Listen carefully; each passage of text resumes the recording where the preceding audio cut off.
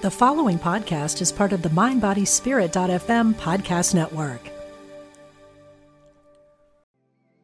Want to fearlessly explore your creative spirit? Join artist Susie K. Edwards for Path of the Butterfly, a weekend workshop at Omega Institute's beautiful campus in Rhinebeck, New York, May 24 through 26. Experiment with a variety of art forms, engage in mindfulness, walking, and silent meditation, and discover a new and free-flowing creative vision. This workshop is for beginners and professional artists. Learn more at eomega.org/thrive. Learn the language of spirit. This is The Intuitive Life with Laura Wooster. Hello, everyone. I'm Laura Wooster, and welcome to The Intuitive Life, where we walk together and support each other on the path to becoming more spiritually aware, enlightened, and inspired. Today, our topic is the psychic path. What does it mean to be psychic, and what part does that play in our spiritual unfoldment? And the person who is here to talk about the subject today is Jack Rourke. He is one of the most prominent professional psychics in North America today. He is a lab-studied and working professional psychic and counselor, and the best-selling author of The Rational Psychic. He is an extrasensory expert, a former psychic detective, and a documented medical intuitive. And in May 2022, Authority magazine featured Jack as one of the most 5 influential personal coaches in America. But his day-to-day work is solely focused on helping clients address and resolve their most important personal, interpersonal, and spiritual concerns. And his bio is incredibly impressive, I have to tell you. This is just like a couple of sentences off of it. But if you want to see everything that he has brought to the table over the last few decades, go to his website, and Jack's website is jackrourke.net. But welcome aboard, Jack, to The Intuitive Life. Wow. Hey, Laura, thank you for having me. I really appreciate it. And, thank you. It's a pleasure to be here. Well, thank you for taking the time to be here. I know you're a very busy man, and I just find I read your book probably 10 or 12 years ago when it first came out, and has it been that long? It came out, well, it's been the 10-year anniversary is this year. It's hard to believe. Yeah, and that was one of those books that I have so many books on my bookshelves, but and I had to call some of them out recently, and yours was one of the ones that I said I need to keep this one because it really impressed me, the knowledge base that you had, that you offered. It was a very different approach to a lot of the books that psychics write, and I highly recommend it. I think it's one of the top 5 books that I recommend to people when they're asking for, okay, what can I read? I want to know more about this, and yours is one of them that I point people to. So I highly recommend The Rational Psychic. Thank you very much. Thank you. Oh, you're very welcome. Thank you for writing the book. So Jack, what was life like as a child for you? Because oftentimes people say, "Oh, I can't be psychic. Nobody can be psychic unless they were born this way." Were you born psychic? Yeah. That's a great question. Okay, so let me answer your question this way. I wrote a recent article where maybe we could put a link to that somewhere. People might find it interesting. But this actually was addressed in the book, but I think we took it out because I wrote several chapters on. Well, actually, there's a chapter in the book called "The Anatomy of a Psychic," and in tandem with that, I wrote several chapters that were specifically talking about psychic childhood and psychic-like experiences, paranormal experiences, and more importantly, the way that people retrocognitively reimagine their life as children to support the adult identity of being psychic. Now, it doesn't mean that children who can't exhibit or don't exhibit psychic-like behavior. But what I want to drive a wedge between is the use of the word psychic and the use of the word extrasensory. Because in the book, one of the things, it's not very sexy, but it is very interesting, is I talk about the evolution of extrasensory perception that moves people toward a psychic identity as something that evolves in relationship to the fight or flight response. And so typically with people who identify as psychic, there is some kind of significant trauma, calamity, or they live in a rather kind of boisterous household, right? And it is this hypervigilance that is cultivated within the nervous system, which causes the mind of the child to work in an other than ordinary way. Now, there's exceptions to every rule. I'm speaking broadly. But what's really interesting here is to call someone psychic, in my view, is to talk about a person who has developed to the extent that extrasensory perception is something that they can place willfully under their control. It's not something where they're spontaneously gleaning information. It's not something where they're surreptitiously kind of monitoring the environment or responding to micro cues or getting impressions. It is the ability to attune to an alternative stream of information and then tune that out and return to a normal workaday life where the nervous system is not overtaxed by paranormal or extrasensory experiences. So what I would say to you, and this is myself included, is that all human beings, and particularly children, are extrasensory. Now, part of that is we know that any mom who's listening to this knows that their child is extrasensory because they can feel it the moment that baby is placed in their arms, because the child's subjective sense of self is enmeshed with the subjective sense of self of the mother. The child has no interior self. That does not begin to appear until we all know the answer to this, right? Me, mine, no, right? Mm-hmm. 2.5 to 3 years old, the brain begins to individuate. And that process continues from about 3 until about 9. So whereas there's a symbiotic relationship between the mother's inner experience and the child's in infancy, then slowly, by little, that right brain, which was completely stitched to the left brain via the corpus callosum, the corpus callosum begins to pare away because our nervous system, particularly with the corpus callosum, we're born with more neurons than we could ever possibly need. Mm-hmm. And what happens is, beginning with the individuation process, is these extra neurons begin to pare away. And so you're a mom, you're a grandmom, right? Is if you ask your toddler, hey, who ate those cookies? They go, I don't know, the monster made it. And they really believe that the monster came in and ate those cookies. If you could crawl inside their head, they could see it, they could describe it. They didn't eat it. The monster did it, right? Because their right brain is completely wired to their left brain. And so there is no sense of linear logic. There can't be a monster. No, I feel a monster. That makes sense to me. The monster is real, right? Mm-hmm. But as the child begins to move from 3 to 9 years old, as those neurons begin to pare away, is what results is something that looks a little more like an almond, where there's a clearly defined right hemisphere and a clearly defined left hemisphere.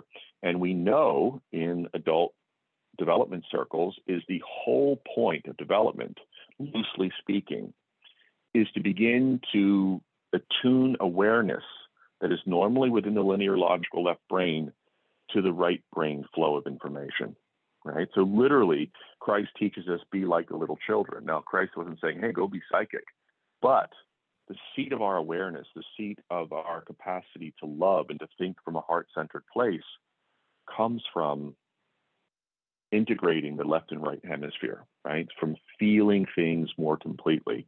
And through that process of inner feeling, we get the intuitive whispers, the visions, the voices, the tastes and textures that are the alternative flow of information. Why? Because the amygdala, the center of our fight or flight, in the center of the midbrain, is in touch with eternity.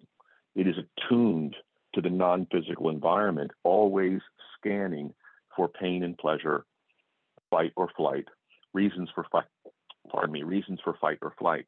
And in our childhood, when there's, upset, upheaval, etc., the child begins to develop a hypervigilance because the outer world is in some ways less safe.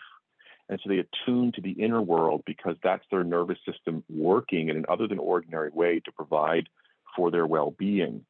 And so there's a lot of talk among adults sometimes where they say, oh my God, when I was 9, I was so psychic, or when I was a child, I was so psychic, and I lost that and I miss it. And then they conspire some kind of reason why that happened when it was completely natural.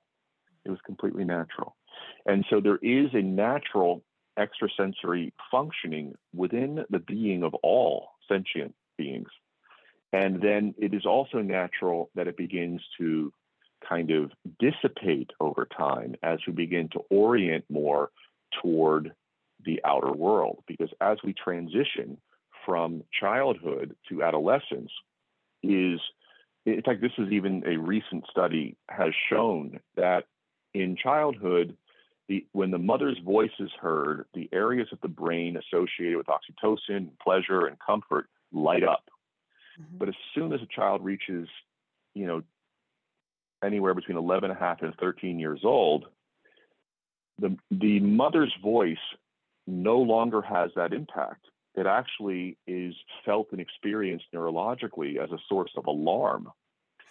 And it's the voice of the peers that actually lights up the comfort and pleasure centers in that brain, right? So that explains it's natural for oh yeah. So what we see is it's completely natural to move away from that sense of enmeshment or union, and then spiritually speaking, we spend the rest of our lives trying to find our way back to the womb, to find our way back to that sense of union, that sense of we belong here and that we're implicitly in love, and that it has nothing to do with the pursuit of psychic phenomena. And that's one of the greatest blunders in spiritual development, which is to confuse that with psychic development.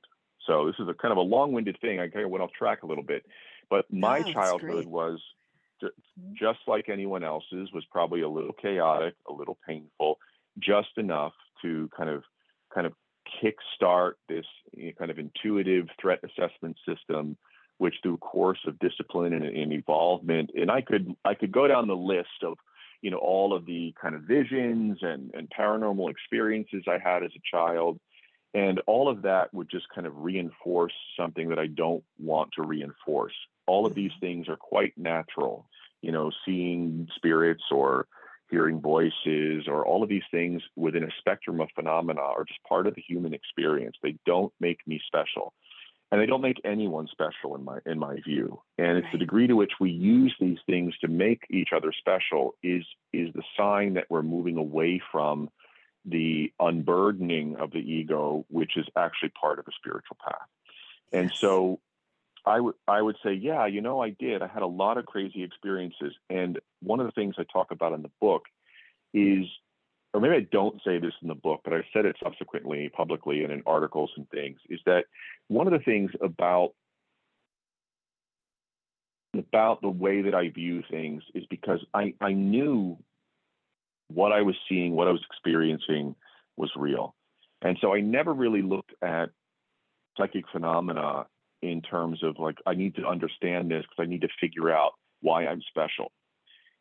I knew these things were real. And what I always sought to understand is, how could they be? Right. So there's an orientation toward understanding the phenomenal world and my relation to it, rather than trying to understand why I'm so significant. That was never at the core of my curiosity. Mm-hmm. And the other thing is the thing that the watershed moment for me, which people have seen me discuss this on television, and if the book was read, you'll see that I write about this pretty eloquently, is that although I had plenty of strange experiences, it was when my twin sister died when we were 14 years old. And at the moment of her death, I'll abbreviate the story, is I was, maybe I was in a trance, maybe I was taking a nap, who knows? But the issue was you know, I had a paper route when I was a boy, and I would get up early and, you know, go around and deliver papers in the first thing in the morning. And I was always running late. We were a church going family. So I was always kind of keeping everyone from the car, you know, to get to church on time. But this particular morning, I got the papers delivered and came home and made my bed and had a shower and was all dressed in my Sunday best. And okay, what am I going to do? So I just kind of closed my bedroom door and very carefully laid on top of my bed so I wouldn't mess it up. And I just closed my eyes. And I fell into this twilight state, and I had this impulse. I was getting hot, and I had this impulse to kind of, you know, pull my knees toward myself and sit up and cool my back because I was sweating. And when I went to sit up, I just sat straight up. And I remember looking down and thought, well, that was weird. That should hurt. And I was sat up out of my body, and there was a man sort of standing there. Truthfully, what I saw was a brow ridge and a nose and some kind of backlit, this sort of really sort of nondescript experience. And he said, or it said, "Don't be afraid." And oddly, I wasn't. I was sort of surprised, but I was more, I think, because I was all experiencing myself as being disembodied. Mm-hmm. And it was really, really short and put to the point. Don't be afraid. Your sister's dead. And then look. And I turned my awareness to the right, and there was my sister standing there. Wow. Right now, the thing about it was that my sister had never stood.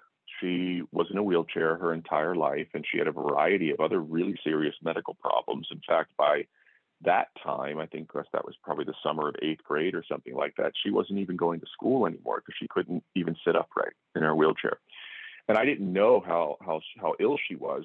I never really thought about it because she was always ill, and at that moment she had passed, and I wasn't aware. And so, but I saw her standing and bright, smiling, literally smiling at me. And I had what Dr. Raymond Moody called an empathetic near-death experience. Yeah. And of course I didn't know that at the time, but you know, I learned that much later on. But the point is remember what it was like as a child when you would kind of run downstairs or something on Christmas morning and you would like smell the tree, and you know, you'd smell like maybe someone making coffee or something, and then you could see like through like the darkness of the early morning, you'd see like the sparkle of the Christmas tree and all the presents, and there's this thrill. You know what I'm talking about? Absolutely. Mm-hmm. So there's this sense of magic and this kind of illumination, this like, oh my God, like what happened here? You know, this is amazing. And so there's just this sense of joy. And I don't know how to better encapsulate that experience in words, because in actuality, there's no words that you can use to describe what that is. To be not referenced by the body, right? So literally, I'm outside the container, number one. Mm-hmm. And then my sister is experiencing being free from a body that she lived with such bravery and such dignity. Yeah. And she was free. And I was experiencing her freedom. And it was just this unbelievable experience that I began to weep. The body began to weep, mm-hmm. to discharge that energy. And I felt the tears coming down my cheek, which is what sucked me back to my body. Wow. It's becoming body aware, brought my attention back. And it's like having a dream that you want to go back to sleep and recapture, right? And I just laid there, and I wanted to go back. I wanted to be in that moment again. And of course it was over. But, you know, this experience, it was the watershed moment for me. And it became kind of the barometer for me to understand that not only are we not our bodies, but we're capable of so many varied and absolutely visceral and real experiences that have nothing to do with the ego, the personality, the conditioning around that. So I don't even know if I answered your question. No, you totally did. Absolutely. So that's pretty heady stuff to experience as an eighth grader. I mean, that's a lot to experience. I mean, obviously the joy must have been incredible to sense what your sister was experiencing. Well, here's what that was like is after, a minute or two, of course, my parents came in and were crying, and, they sort of were rebuffed by I'm sure I didn't feel, I was in a altered state. And I just it was like I was when I came back to my body, it was like my vibration was so high that I was like the boy in the plastic bubble. I was looking at them through a bubble, like, what are you doing here? Like, what is happening? Like I was observing their distress, but I was completely removed from it. And then they just kind of like wandered out of the room. And a few minutes later, my sister came in and then she left. And then it was, hey, you got to come out here. Yeah. So I walked into the living room where, of course, the neighbors were there, the priest was there, everyone's there crying. And I literally did. I stepped into the doorway with a child on Christmas morning, beaming. And just the shift in the felt experience, Mm-hmm. everyone stopped crying. Everyone turned their attention. And I just walked in and I didn't know what to do. I kind of stepped through the crowd and found a place to sit. That was that. And everyone again turned and looked at me and I was like, this is awesome. I felt so good. The grief was just something that was foreign. Right. So it was a really kind of, sort of incredible experience, but qualitatively, I'd say that the events really were not heavy for me to handle. What became heavy was the dysregulation between myself and everyone around me. Yes. Because what I experienced and that. Yes. Yeah, what I was experiencing was so dramatically different. It's like I had walked through the veil and come back clean. And they're all standing there filthy. Like, what's wrong with you? Mm-hmm. Filthy meaning, just kind of they're contaminated with this myopic sense of loss and self-concern and what all the other kind of things that go along with grieving, which are all natural.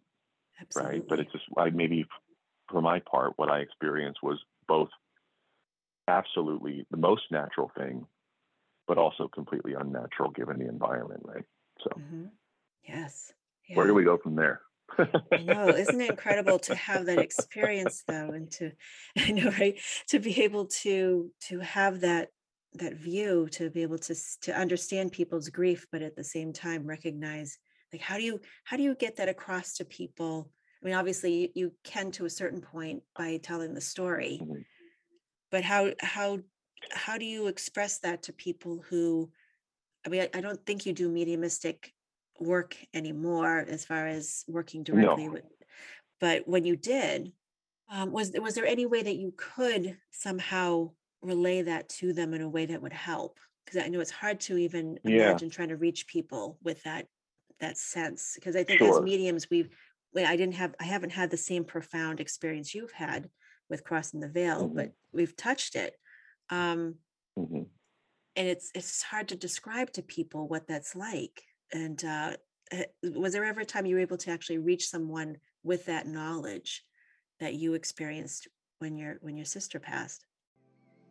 Want to fearlessly explore your creative spirit? Join artist Susie K. Edwards for Path of the Butterfly, a weekend workshop at Omega Institute's beautiful campus in Rhinebeck, New York, May 24 through 26. Experiment with a variety of art forms, engage in mindfulness, walking, and silent meditation, and discover a new and free-flowing creative vision.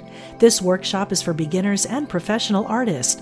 Learn more at eomega.org/thrive. Yeah, that's a great question. So it's not the only time I've had that type of experience. It's happened 2 other times, and I've had 3 other outer body experiences. And each one taught me something very, very unique and very, very fundamental about the way that I believe that our physically oriented consciousness responds to whatever it is that organizes our relationship to the here and now and the eternal. And so, without getting too heady on it, is your question was like, how does my personal experience inform or assist someone who may be grieving?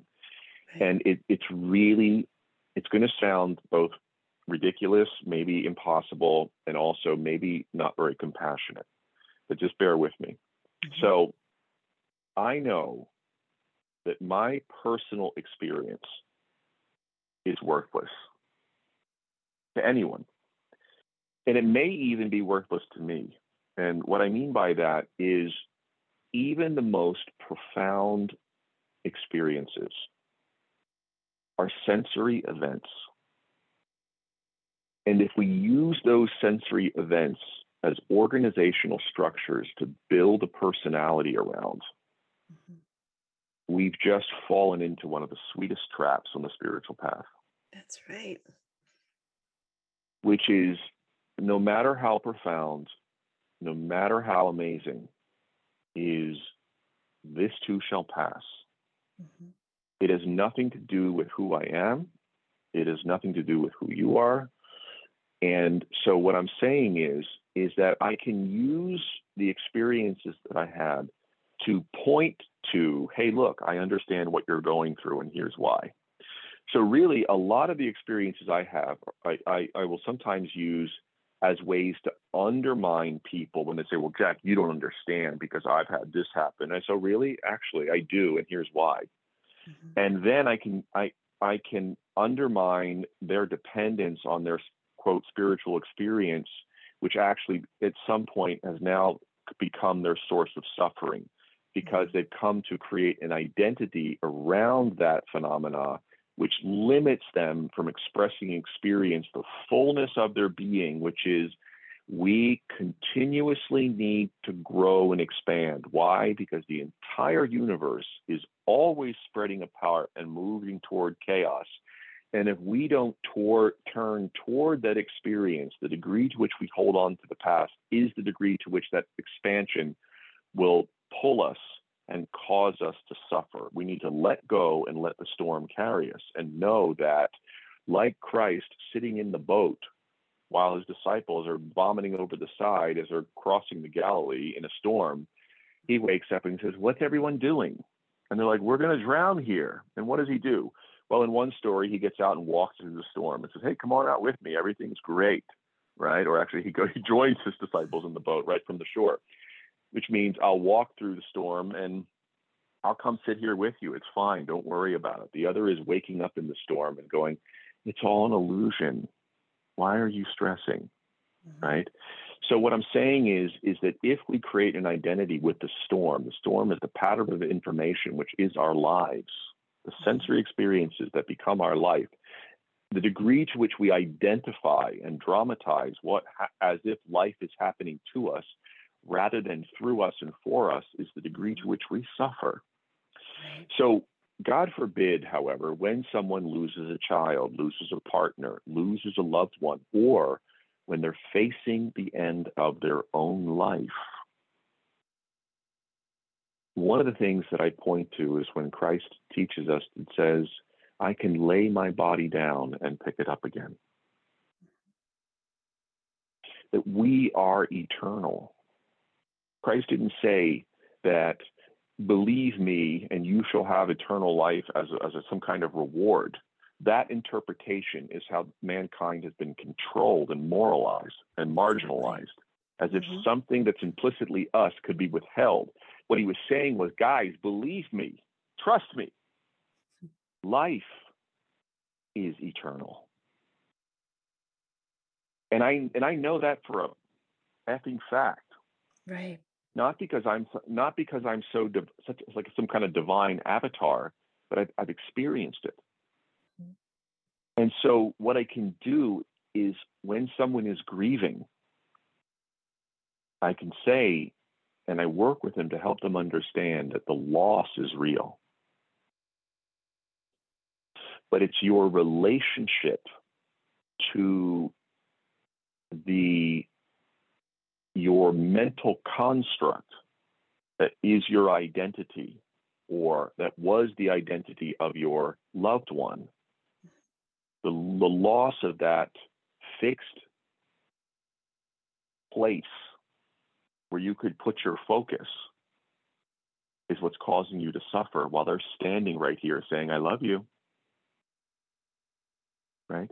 Right. And so mediumship at its therapeutic application is just a way to sort of give people permission, either A, not to grieve, or to say, hey, look, there is a message here and here's what it is. And I don't know how I could know this, but I'm pretty sure your person has survived and here's why.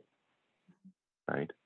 So it's, for me, I moved away from mediumship in order to work with the person who's grieving or suffering, their relationship to that identity, because it's identifying with the form, theirs and others, the dependence on the outer world to make us feel how we want to feel is the source of all suffering. And addressing that suffering is the gateway to the spiritual path. And for me, working, for a decade and a half as a medium, and then walking away in the middle of being ordained, for me was say, no, this feels right to me. This feels right to me. So my experience, with kind of near death and after death and kind of things like this, became a way to understand not just the sense of eternality and liberation, but also to turn that coin over and really understand how we can become attached to spiritual things, including things like mediumship and ideas about the afterlife and heaven and hell. And it's those mental attachments that then influence our ability to fully feel and express our emotional lives. And then everything then becomes a storm, in that we're trying to wrestle thoughts and feelings to organize a personality, a craft, a being, the boat, as it were, in the storm, something that we can cling to temporarily, when every spiritual avatar, Christ himself, says, no, dude, step out of the boat. I'm telling you, the water's great. We can walk on it. Yeah. Right. And even if you're not ready to walk on it, is when you throw yourself into the chaos of the storm, you find out, oh my God, I can float because I'm made of water. It's only when we resist that we tire ourselves out and we drown.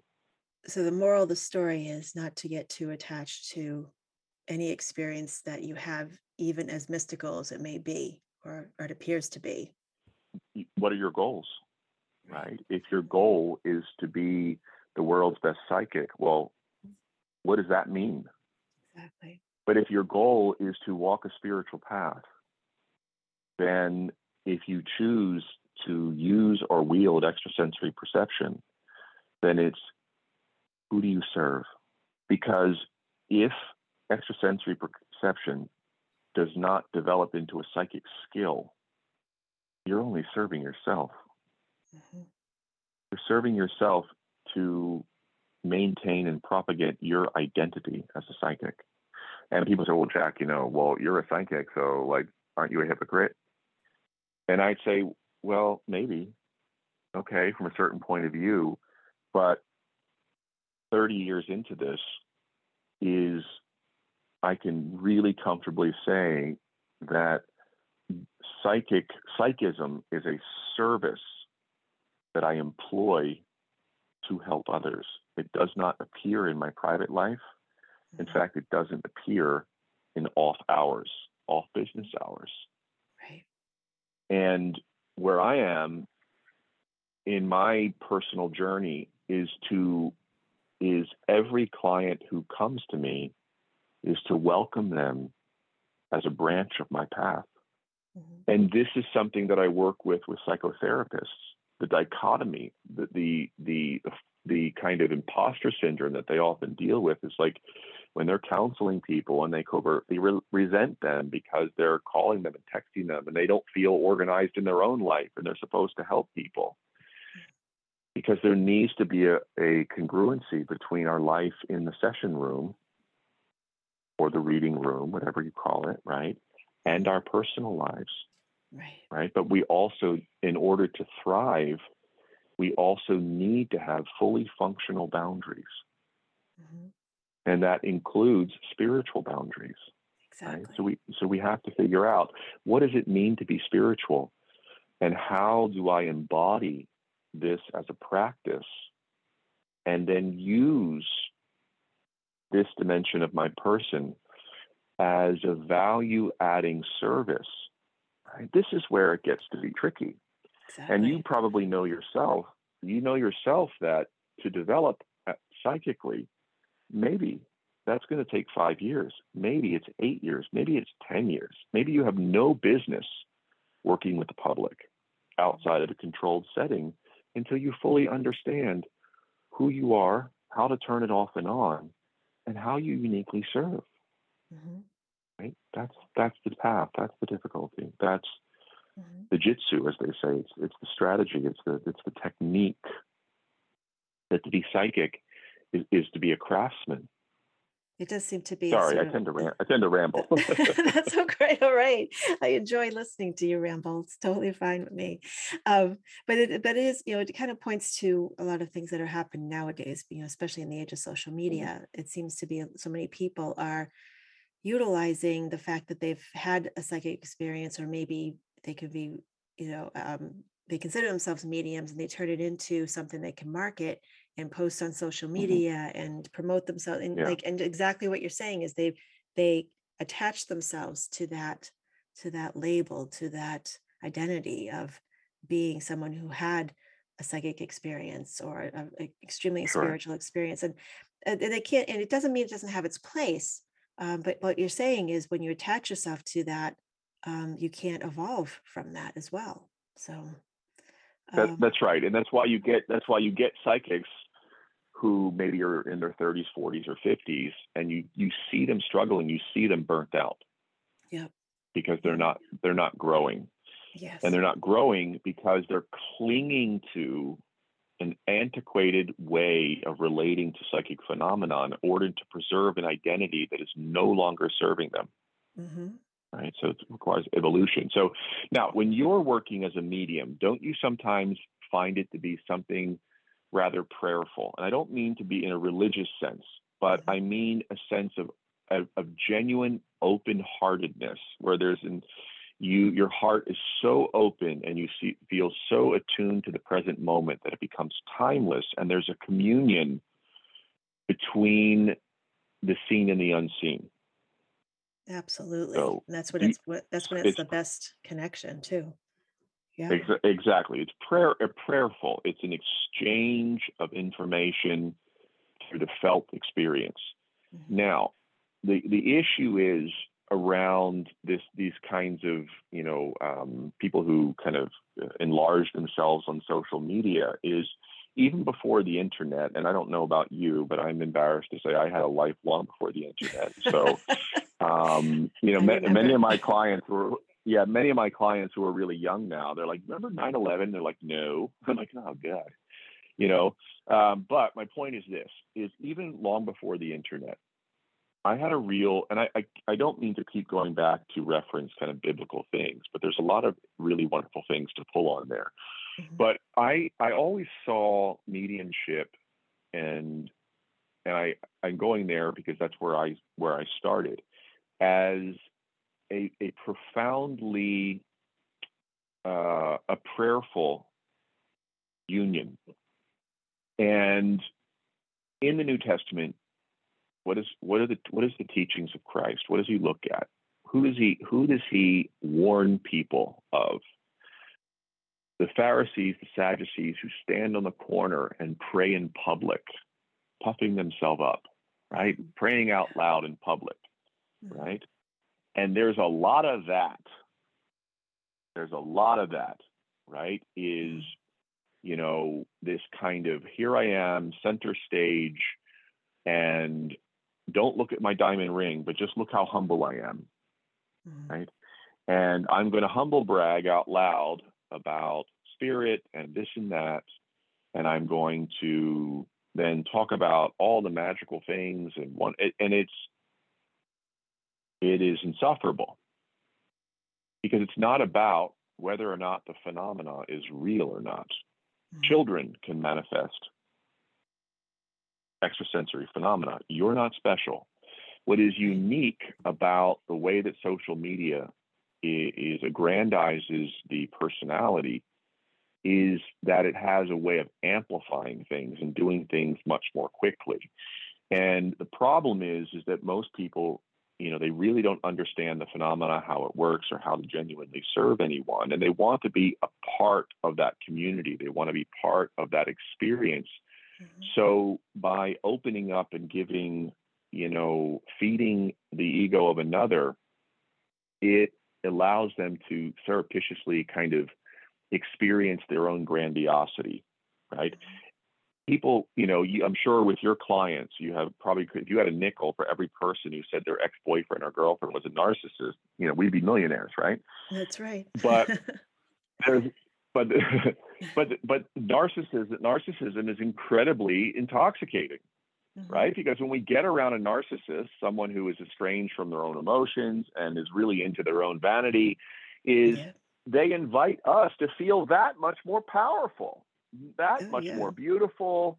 And so there's something very, very intoxicating. And when you put a layer of icing over it that has this spiritual veneer, then it's like, woof, well, we can't dare criticize this person, right? Because, they're somehow kind of endowed by God. And plus, I would like to be like them. I want to be in that kind of, that sort of limelight or glamour. And it's really just becomes this sycophancy. And so, it is kind of like, God, God bless them. And you have to just walk away. Right. And so because I don't know if you have experiences like this, but I'm sure you do, which if you reach any kind of, if your work does organically breach the public kind of, becomes a public thing, it begins to take on a life of its own. And then you have people who live in obscurity who will position themselves to attach themselves to you, or they clamor for your attention to validate what oftentimes is really, really frightening behavior. Yes. Right. 100%. It's very, and I don't mean this sarcastically. I mean, it's legitimately scary. It is. Oh, I totally understand. Yeah, because with psychic phenomena, the mind is operating in an other than ordinary way, which adds a stress to the mind and the body and the nervous system, and in many ways can emulate mental illness in how the extrasensory events can misinform the identity of the perceiver. And this goes back to is we have to be very mindful that as individuals, but also particularly as psychic practitioners, that our experience of self emerges in relationship to our sensory experiences and our belief about them. So we have to be very, very vigilant about what mirror we look into. Right? Who we allow to function in our lives as someone who's going to represent back to us the reality or unreality of who we are.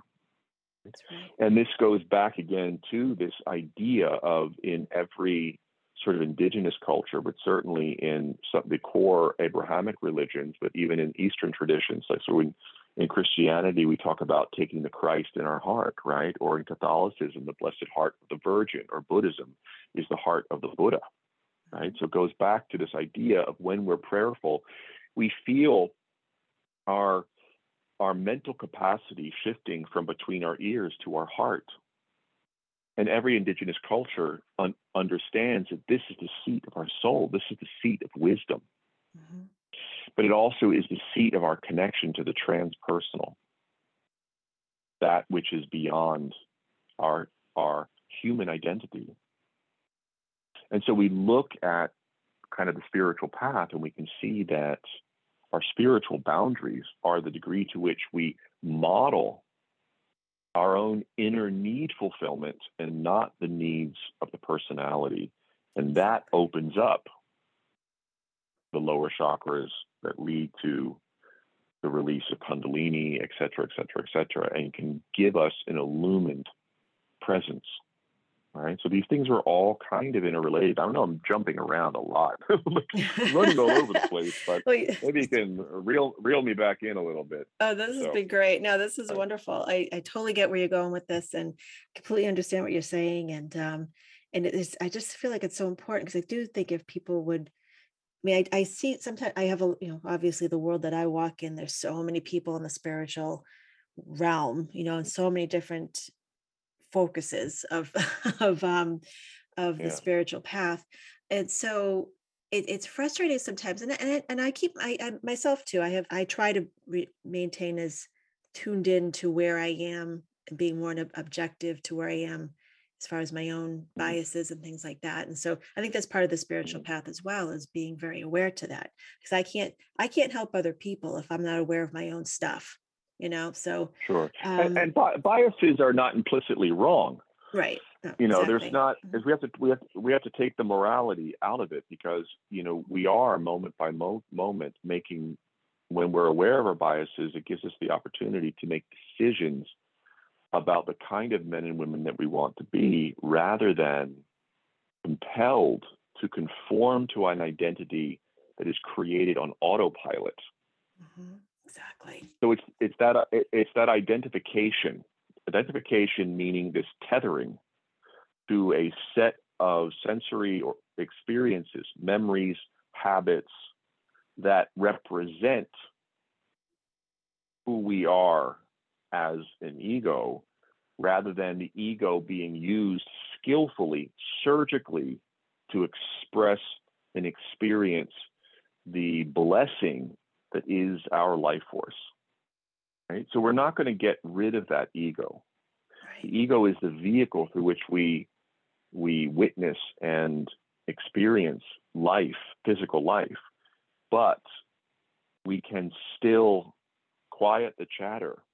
We can disidentify from our past, from our sensory experiences, and become still, right? And then the still small voice within begins to live our life for us, right? It's this idea of when Paul was imprisoned by the Romans and he was writing to all of his churches, right? Which, incidentally, this is the yogic tradition. The center of the religious world was not the East.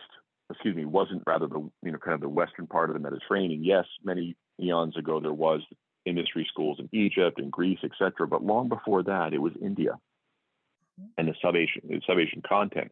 And in those traditions, you would have the wandering avatars, the wandering masters, the yogis, and there was no internet then, so they would travel around, give teachings, give healings, and then they would leave some teachings behind and they'd move on, and they'd say, "See you next year," or "See you in 6 months," and the teacher would do a loop, right?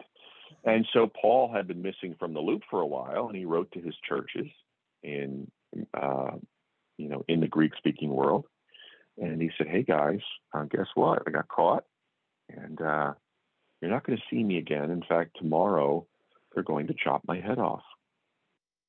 But what he said was, "Don't worry. I've given you everything you need to know, and it's not my life, but the Christ that lives through me." Right? So what it means is that he knew that the teacher, the life that was flowing through him, that had long since gone away. He was born Saul of Tarsus. He became Paul. So Paul was his Christian name, but not because, he just, that's a good idea. I need to rebrand here. I got to get away from the murderer that I was. I need to rebrand. It wasn't about rebranding and opening up a new Instagram page, right? It was what it really was he had surrendered any identity that was, in fact, we know from the stories that he was blind and was blinded. And then the vision came back, right? And the vision is, of course, even if it's just metaphorical, is the understanding of who he really is. And then the body, the ego, was then transformed, and it was henceforth being used as a vessel of the living breath, the universe, whatever you want to call it, right? God. God is such a controversial name because there's, it kind of has this, monotheistic sort of representation that we can get caught up when really that's not how it is, right? So Right, it's a concept. exactly. Absolutely. Well, Yeah. I know a lot of my listeners, it's interchangeable for them, the source, the great all, the greater consciousness. Yeah, and all of that is concept. Even those kind of interchangeable things are a way of accommodating a uncomfortable aspect of it's kind of can be a virtue signaling. We don't want to upset anybody. I don't want to fall under the patriarchy, right? And it's understandable, but at some point, just that which can't be named. Yeah. Right. It really is. It's just that it can't be named. You can't put it in a box. That's right. It just is. Certainly something we struggle with quite a bit is putting a human context to something that just cannot be named. It's a struggle. Why do you think that is? Oh, why do you think that is? Oh, trying to put because we just can't wrap our mind around the power that's there, that's within us all. Yeah. It's I think all of us know it to some level, but many of us deny it. That we're part of that, whatever that, that which cannot be named, are, being, the closer we are to our ego selves, and we all have to have ego. I get that to a certain extent in order to survive, but but the closer we are to that identification to the ego self, the more we need to be attached to something so much greater than us that's so distant from us, and we have to put it out there somewhere. So this idea of there needs to be something greater. Right? There's a referencing to something else.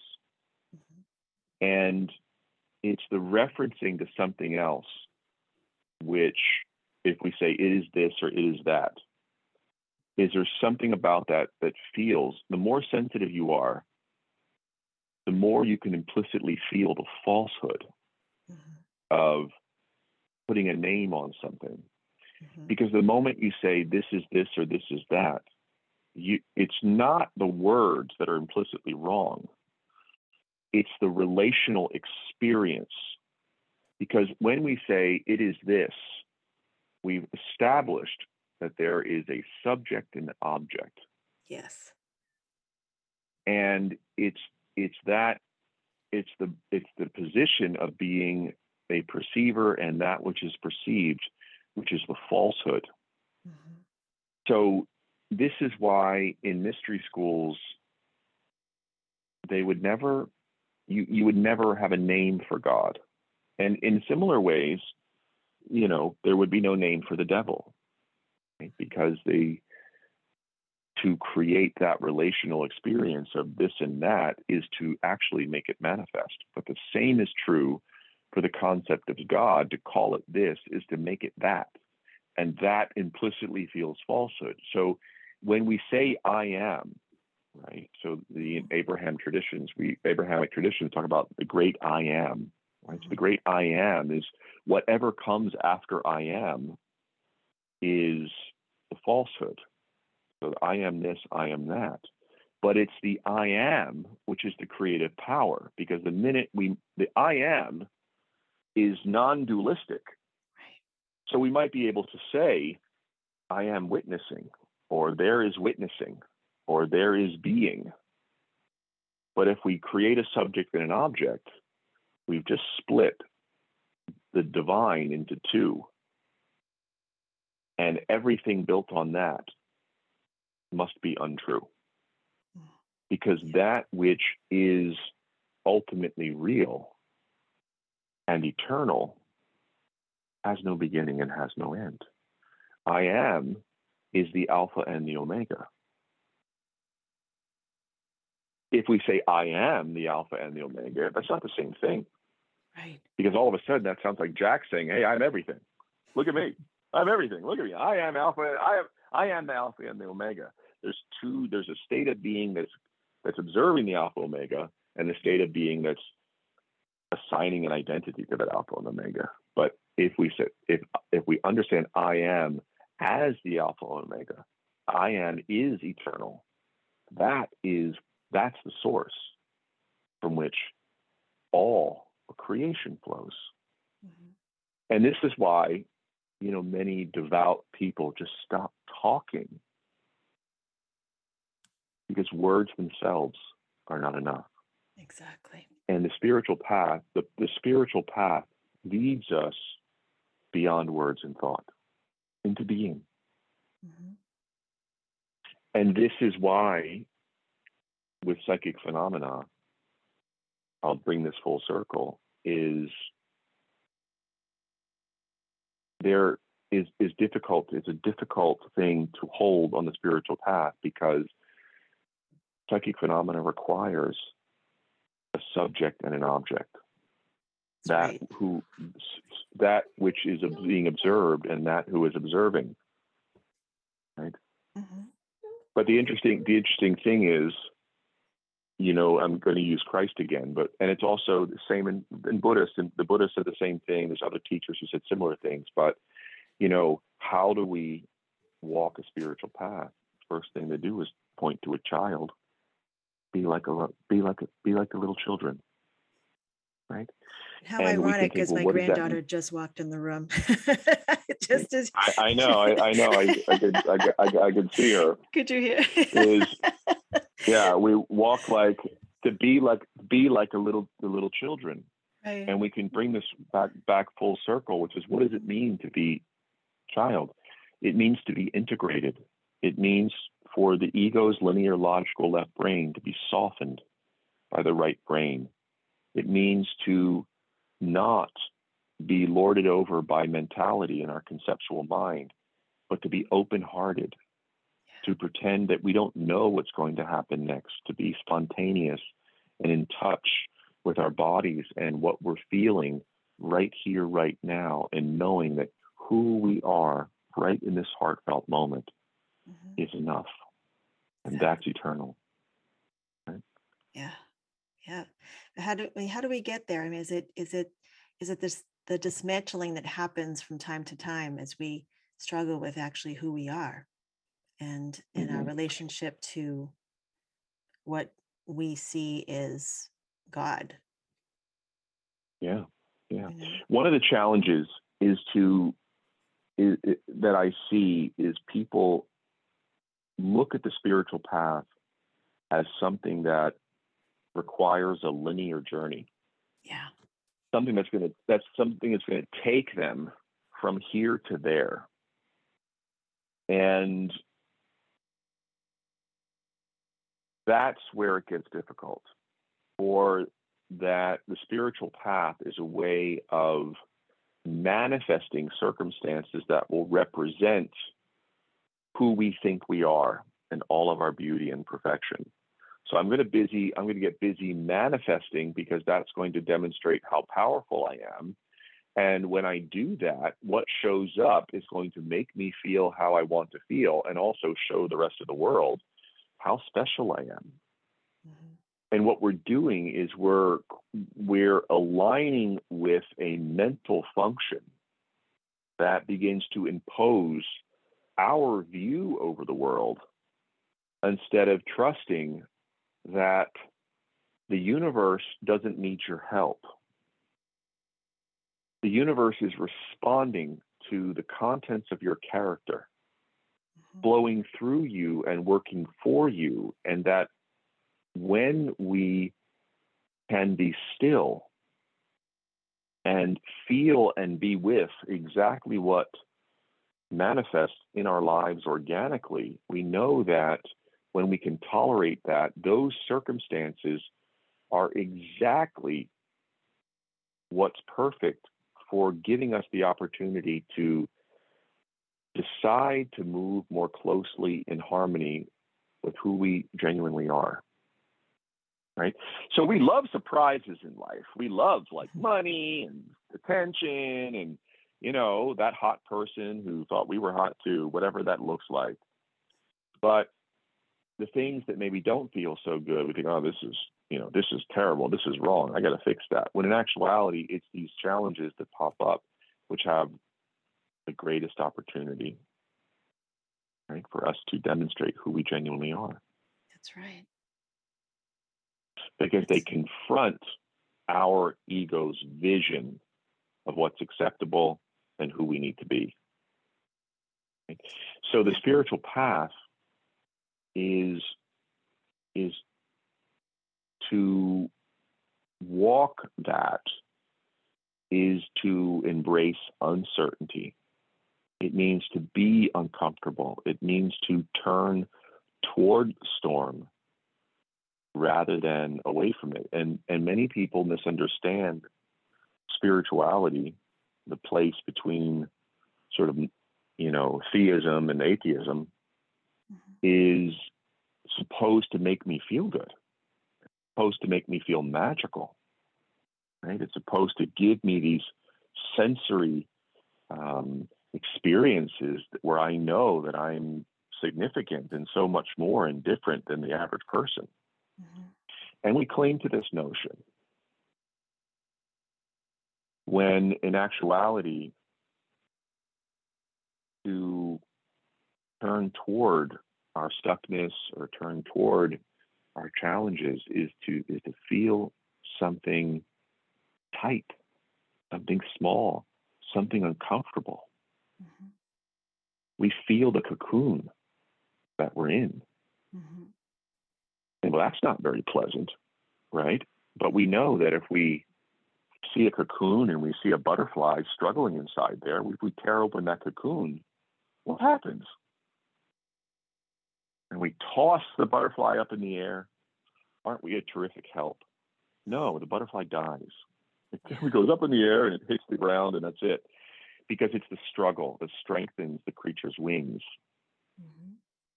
And by the time that cocoon breaks, it's strong and full of vitality and it flaps its wings, and isn't it beautiful? Right? So we have to understand that everything that shows up in our life is our path, and to be with that. And this goes back to another thing, is that when you accept the responsibility to be psychic, is to accept the lives of your clients as your path too. Exactly. We're here to help. Exactly. That's the bottom line. It's about connection and helping others. So very much so. Laura, thank you for having me.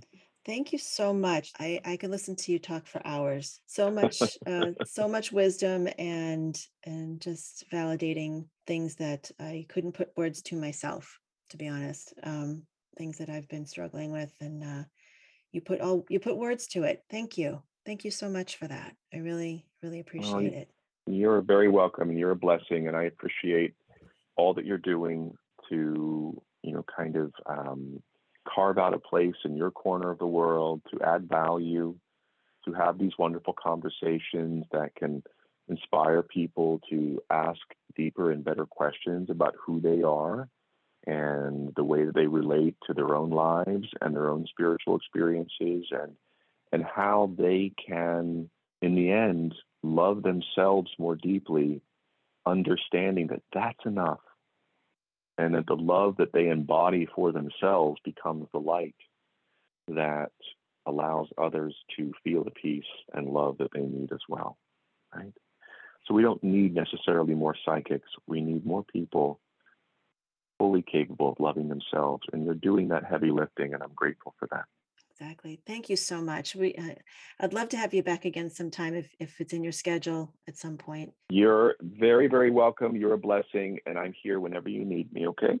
Thank you. Thank you. And for everybody who's listening, please check out Jack's website. It's jackrourke.net, and definitely check out his book as well, The Rational Psychic. A wonderful book. Highly recommend it. And have a great week, everybody. Be well. You can subscribe to this podcast on Apple, Google, Spotify, or wherever you get your podcasts. If you're enjoying the program, please consider leaving a review so that others may find it and benefit as well. We talk to the animals, and we know you can too. On the Animal Communication Podcast, hosted by the three of us, myself, Julie Hirt, Karen Dudley-Smith, and Meredith Tollison, we will show you how to deepen your relationship with your beloved animal companions, whether they're alive or in spirit. As soul-level animal communicators, we explain the process and explore topics such as health, behavior, and play, all from the animal's perspective. So subscribe and follow us on Apple, Spotify, and listen as part of the mindbodyspirit.fm podcast network.